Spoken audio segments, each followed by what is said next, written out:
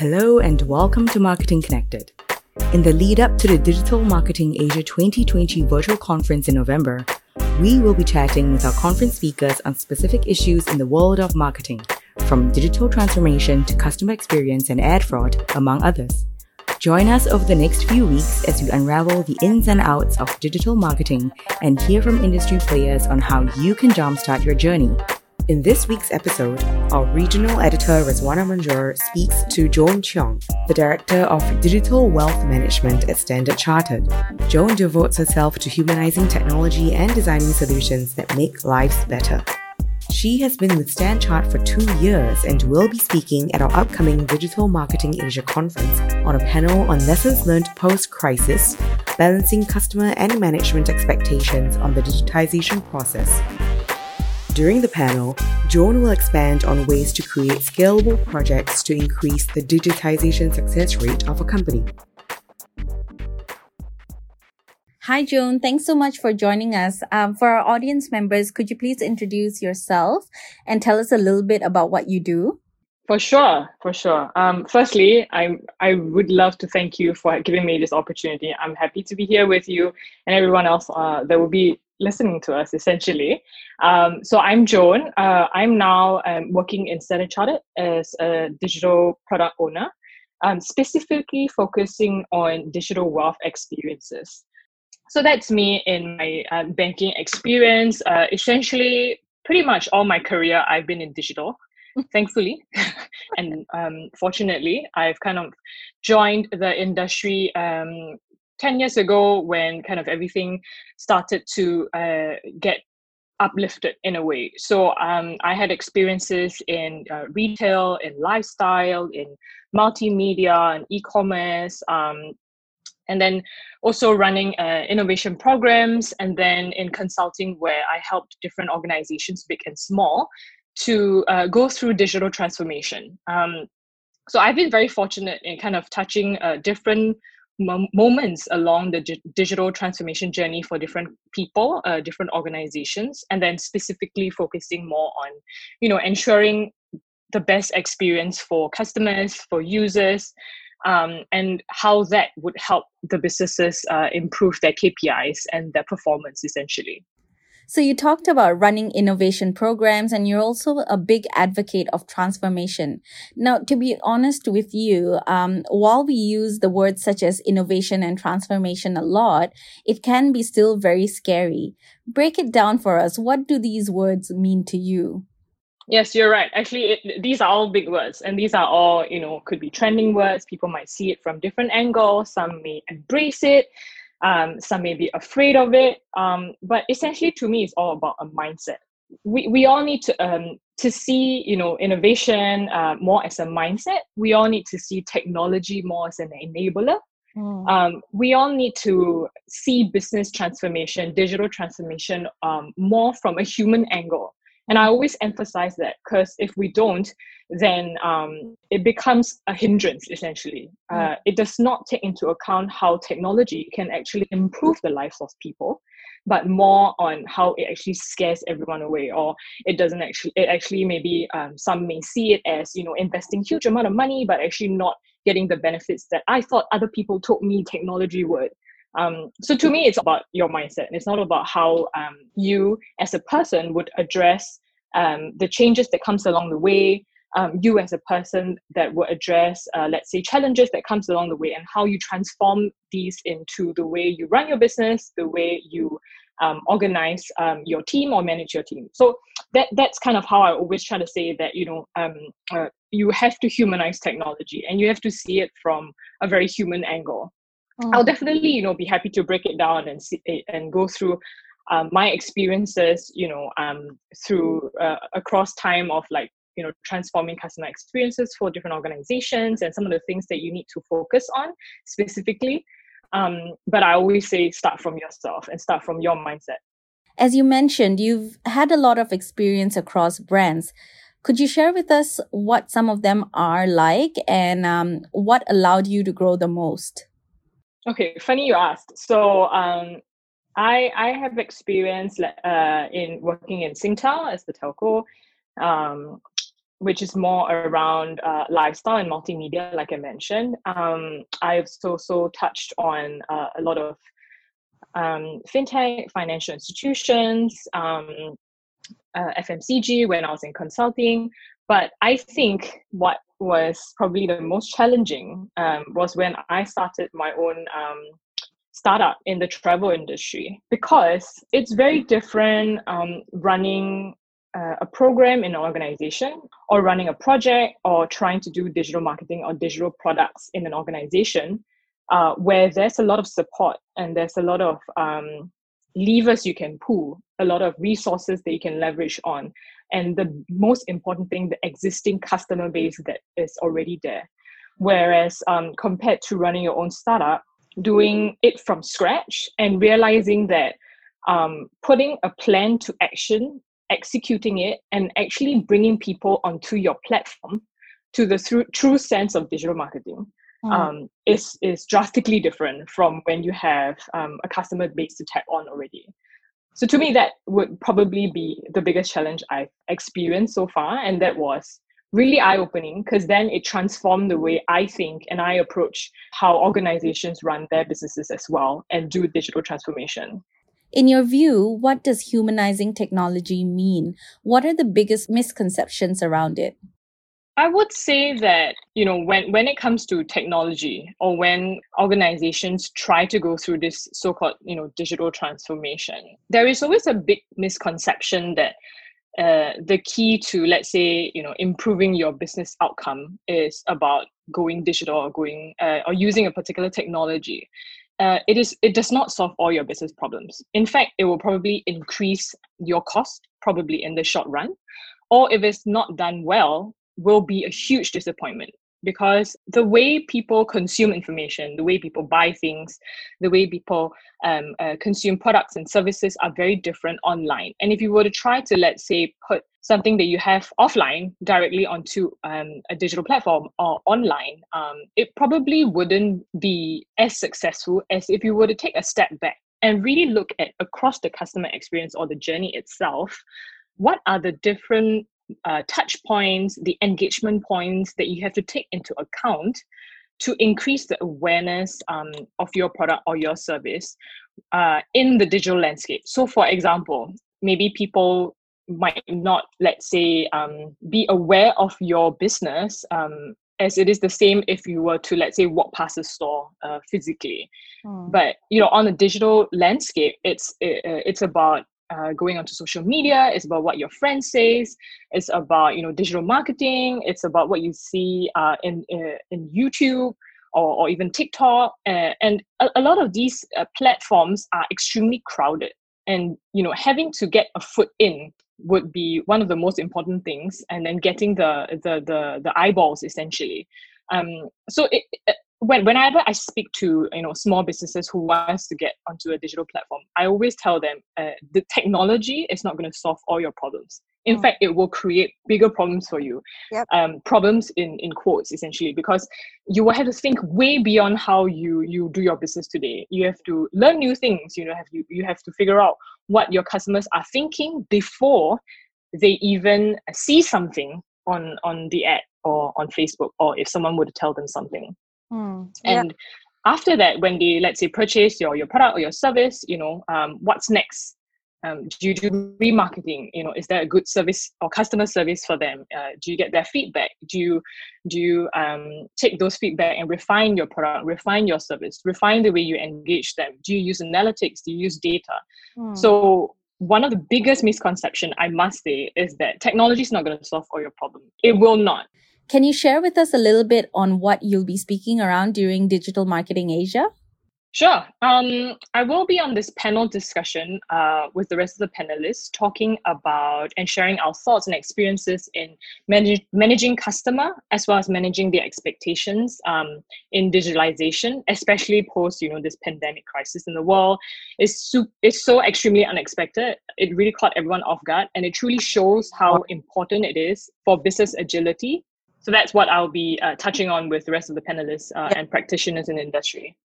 We will be taking a short break. If you would like to join us at Digital Marketing Asia 2020 as we dive into topics such as transformation, data and analytics and e-commerce, head to conferences.marketinginteractive.com/digital-marketing-asia. So we've been talking about customer experience for a long time, but now with more things moving towards digital, especially this year, what is the role customer experience plays? How has it evolved? I love this question. I love it because we are so fortunate to have seen this transformation with our own eyes, essentially. Imagine 10 years ago, as a customer or customers, they make purchase decisions literally based on news on TV, ads on newspaper, or just banner ads on the streets, or even receive brochures in your mailbox. And that's how we consume information in the past.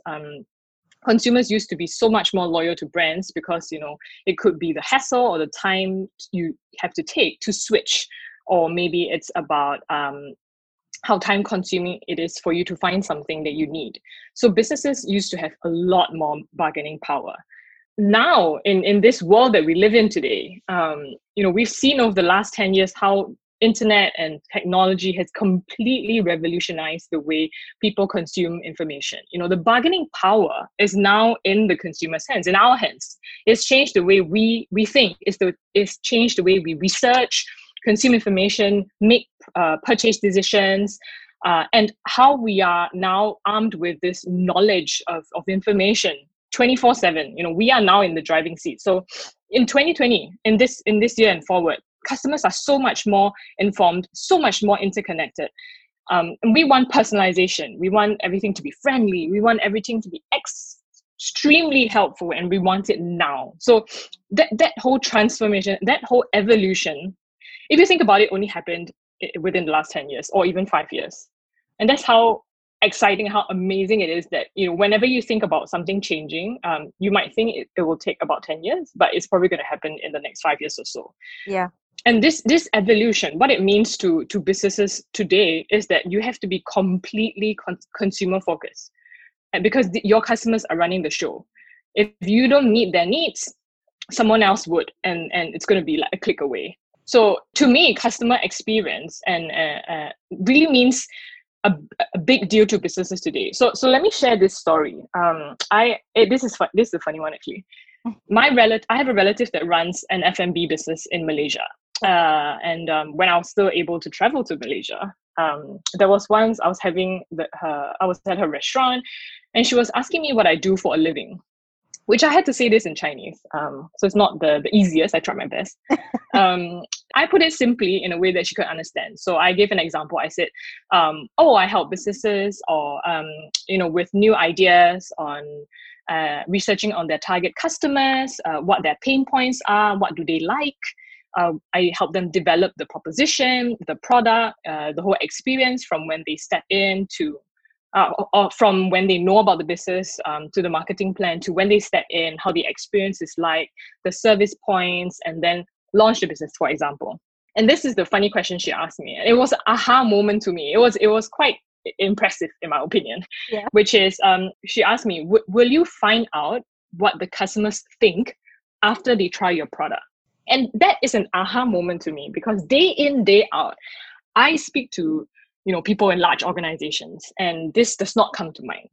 Asking for your customers' feedback, and after they try something and wanting to refine that, wanting to improve it, is not something that comes naturally for people in large organizations. Maybe because of the silos, maybe because of what you do at work.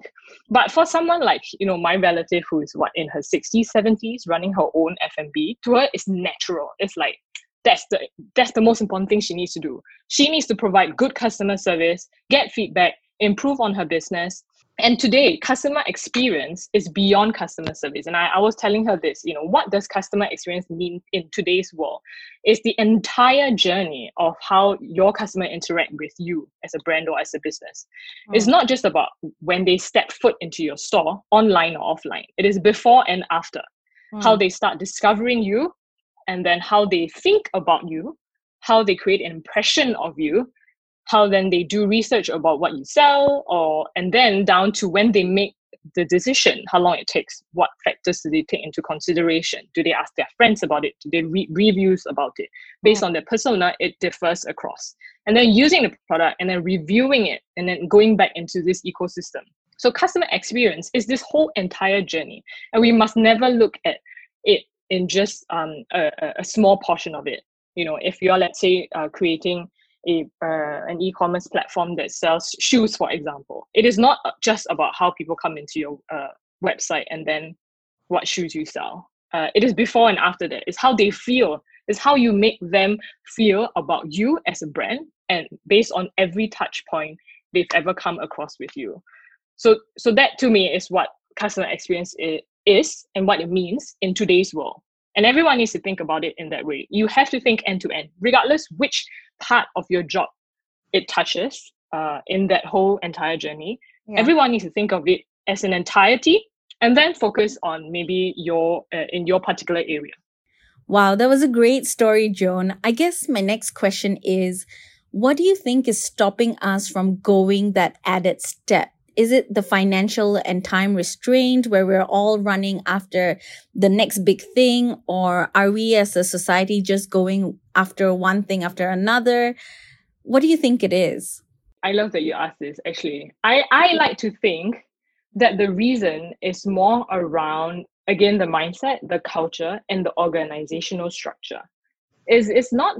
I like to think that it's not because everyone is just chasing after sales numbers. Yes, of course, we need to make money. And some people in the organization has that job. So you let them do their job. But the problem I've seen so far is how there are too many silos in organizations. And when you are fit into a box, you tend to have to obviously fulfill what your KPI is within that box. And you think within that box. Without taking into account other things along the journey. And obviously, there are people who are meant to do sales. It is their job and their responsibility. And in businesses, they tend to take a little bit more of a priority. And their voice might be a little bit louder. But that does not mean that you cannot challenge back and say, hey, yes, we are here to sell something. Yes, we're here to earn the money. But how are you going to earn your customers' money if all you do is maybe hard selling, or you are not taking care of your customers' needs? They're not going to come back. Maybe they're going to say, yeah, I'll buy from you once and then that's it, because I didn't have a good experience with you. I didn't feel good when you were trying to sell me something, or I felt like you were intruding into my privacy, for example. So to me, it's always about this, the how the organization is structured, and then down to the individual. If we all have the I would say an environment or safe place where the culture is created such that it is all about openness, it's all about transparency. It's fine to challenge, it's fine to fail, it's fine to do some experiments, and it's important to put our customers in the center of everything and give them a good experience. Then sales comes as an outcome, not so much of what you are trying to achieve per se.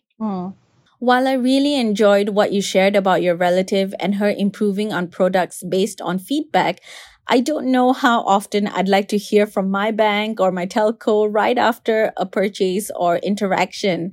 Do you think it's just harder for industries such as yours to be intimate with the customer without being overly creepy or stepping over the line? So I'll take the first part, which is in larger organizations, how do you actually take customers' feedback? There are many different ways to approach it. Of course, in your entire, let's say, if we focus on the digital journey, in your journey, there are points of interaction where, you make it convenient for someone to tell you if they are having a problem or if they have a particular feedback. As simple as just a little feedback form somewhere, or at the end of the journey or in between. To me, that is usually overlooked, unfortunately. And that's one of the most important, or the easiest win, if you can think of it that way. Absolutely. Honestly, it could just be psychological, just the fact that you have an option for your customer to tell you something. Yeah. It makes them feel like you're listening to them to begin with. Yes. Or you're open to doing so. Absolutely. The second part is, we have to build it into our DNA, and we have to build it into the way we run the business, and the way we set up our projects, or build new services where you take in customers' feedback. And when I say that, basically, can you do research on it? Can you do ethnographic research on it? Can you do usability testing on the thing that you're doing? Can you go out and speak to people to find out what they think about this product that you've launched or that you're launching? It must never be just building something in a waterfall manner and then launching it out and then hoping that someone's going to catch on and tell you that this is really good or this is not good at all. It has to be built into the way you operate. That's number one. Number two is the quantitative data. Do we have analytics to help you understand what your customers are doing? How are they interacting with you online? Can you derive any particular behavioral patterns that they're having, or is there a particular time they prefer to be sent a notification, for example? Or are they clicking into something to indicate that they like it, or maybe they drop off at a certain point because there's an issue they discover, or they're not interested in something. So data plays a huge role in us understanding our customers in the bank and in the digital world today. So these are a few points of ways to capture feedback. It doesn't mean that as a big organization you can't go out and find out what your customers say about you and your brand and your product and your services. Yeah. It definitely needs to be built in to your DNA, the way you run your business, the way you build products, the way you run your service line, the way you build new products and get customer to give you some input. That's how I see it. And when it comes to trying to not be too creepy, here's my take. Here's my take. This is just my personal opinion. Banks have been targeting customers and the segments and tailoring offers for many years. It is nothing new, to be fair, and it has kept the competitive advantage for a while, but obviously it is eroding because retails and tech companies, they come in and they provide personalized experiences, and they scale it very efficiently. So then it achieves significant performance. But from a bank's perspective, it is absolutely possible to deliver this kind of meaningful, personalized experience and conversations with our customers, like I said, with existing data points and everyday touch points. Because we're providing financial services and products. That's the baseline of trying to give you a better life, for example. Mm-hmm. It needs to go way beyond, like you mentioned just now, sales. It has to go beyond your next best offers. It has to go beyond just targeted marketing, but more around a relevant end-to-end experience for the individual. For example, let's say, how can we provide service? How can we provide information and advice at a timely manner so that our customers feel like they're taken care of and that someone's looking out for them, not just to sell you something. I'm not here to sell you something. I'm here to provide information for you, and I'm here to give you a piece of advice based on what I know about you and your behavior and your interactions with me as a bank. I want to make you feel unique and special, even if it is in fact automated, for example. So I would say a few factors to consider when it comes to this balancing act of ensuring we're not infringing your privacy is, number one, the power of control. I have to give you control, especially when it comes to finance. You want to be in control of your money, or at least you want to be provided with the impression that you're not getting something generic. Yeah. You are receiving a piece of advice from the bank based on your previous activities and behaviors or purchases to help predict, let's say, your future behavior, your future activities. It makes you feel like the bank is looking out for you, but you have all the control in the world to decide if you want to have it, if you want to buy it. We need to ensure that when we give this piece of information as well, or this piece of advice, I give you time to digest and think about it and make the right decisions. And ask someone that you trust for second opinions if you would like to. I need to make sure that when I design this experience for you, be it online or offline, I cater for the fact you need time to make decisions. I need to support that along the journey. For example, I advise for you to buy a fund online, a mutual fund online. Mm-hmm. Say, buy this mutual fund ABC, it suits you. with XYZ reasons. It cannot be buy it now. Buy it now, because I tell you it's good. It has to be, here's my piece of advice for you. Have a think about it. I'll come back, maybe I'll come back to you in a day or two. Or if you have any questions, click here, chat with me, or simply open your mobile application and, I'll set an appointment for you to speak with our RM, things like that. The experience needs to support the fact that you need time to digest and make decisions. So you have that power of control for that ultimate financial decision you need to make. To me, that's one of the most important things. And then of course it's the choice that you have. So while I'm making sure that you don't have information overload, by giving you that personalized advice and ensuring that you have the power of control, I make sure that you're provided with some relevant choices. You are empowered to make those choices. Essentially, with a million other things, I've helped you filter out the noise. Here are a few different pieces of advice for you that on what you should and shouldn't focus your attention on. And then here's your choice to make that right decision. To me, these are some of the things. And then most importantly is, like I mentioned earlier, the psychology of our customers. Analytics may tell you this customer paid for a bill at A&E at the hospital 5 minutes ago. If I'm a bank who focuses on sales opportunity, I can, for example, which I will obviously never advise, I can, for example, say, provide a so-called personalized offer to personal accident insurance because I realized that you paid for a bill at the A&E. How's that going to make you feel? That's going to feel horrible because I'm, probably dealing with a lot. I have a huge mental load now. I have to deal with the bills. I have to deal with maybe someone who's sick, or if I'm injured. This is obviously pushing the limit too far. And if banks only focus on sales, then for sure it's going to be creepy. But when it comes to the psychology of it, you got to see it from a customer and a human perspective. When we provide personalization, we need to think of what the customer feels at that point, what their mental model is, and how is this personalization going to make you feel at that moment. Is it really going to help you? Is it really going to add value, or is it too much?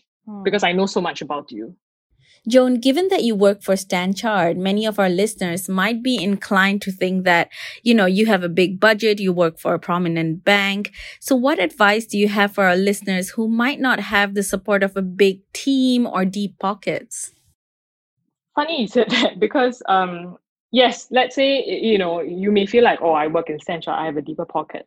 But for example, on the sideline, I'm running, small businesses of my own, and I'm trying to sell things online, for example. I recently opened my own online bakery, for example. Wow. And yes, and this is all because of COVID situation. How can we order from you? Please, Joan, tell us. So I only sell on Instagram. Right. And there's a reason for that. Firstly, like you said, I work in a large organization, and I do not want to feel like I am not in touch with what is going on in the digital world today. I never ever want to become, just a strategist telling you what you should do and then actually never execute on it. So this is partly why I've decided to also, run my own little experiment of my own, because I love baking anyway. So might as well, achieve both at the same time. Yep. So, and I touch on a very important thing here, which is running experiments. When it comes to, trying to reach out to your customers in today's world, and online for small businesses, you must never be afraid of failing. Know that it is part of the experience and the journey, and run a start small, run a small experiment. Like, for example, I only sell my bakes on Instagram, and I focus on Instagram. I focus on understanding how the algorithm works. I focus on understanding what my customers or my target audience are like. I focus on understanding how they behave on Instagram, what they look at, what are some of the hashtags, how does influencers impact the way you consume information on Instagram, and then figure out how do I position my product and my services online on Instagram. And then after that, when I've positioned it, I've tried to sell you something.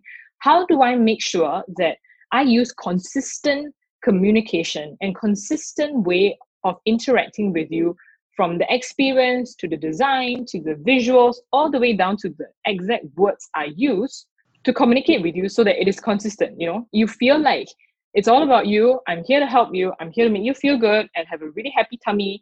And also it is consistent so that it feels professional. And all this is about experimentation, and it's about accepting that you have to pick up the new skills. Yeah. I have friends and relatives running, small businesses, and they come to me and they say, look, I have this new product and I want to sell it. And I would say, oh, you can try this and that, check out these different platforms, there's different e-commerce platforms, people get on there, they find new things. And the most immediate reaction I would get is, oh, I have to learn something new. It takes up so much of my time and I'm already so busy running my business. Yeah. I'm sorry, that's exactly what you need to do. Yeah. And that's exactly what you need to do to survive in today's world. Thanks, Joan. This was really great. I learned so much from you. We can't wait to hear you at Digital Marketing Asia. Thank you once again. Thank you for listening to Marketing Connected, and stay tuned for another Digital Marketing Asia 2020 episode next week. If you are interested in signing up for the upcoming Digital Marketing Asia 2020 virtual conference, click the link attached to the episode description or head to www.marketing-interactive.com.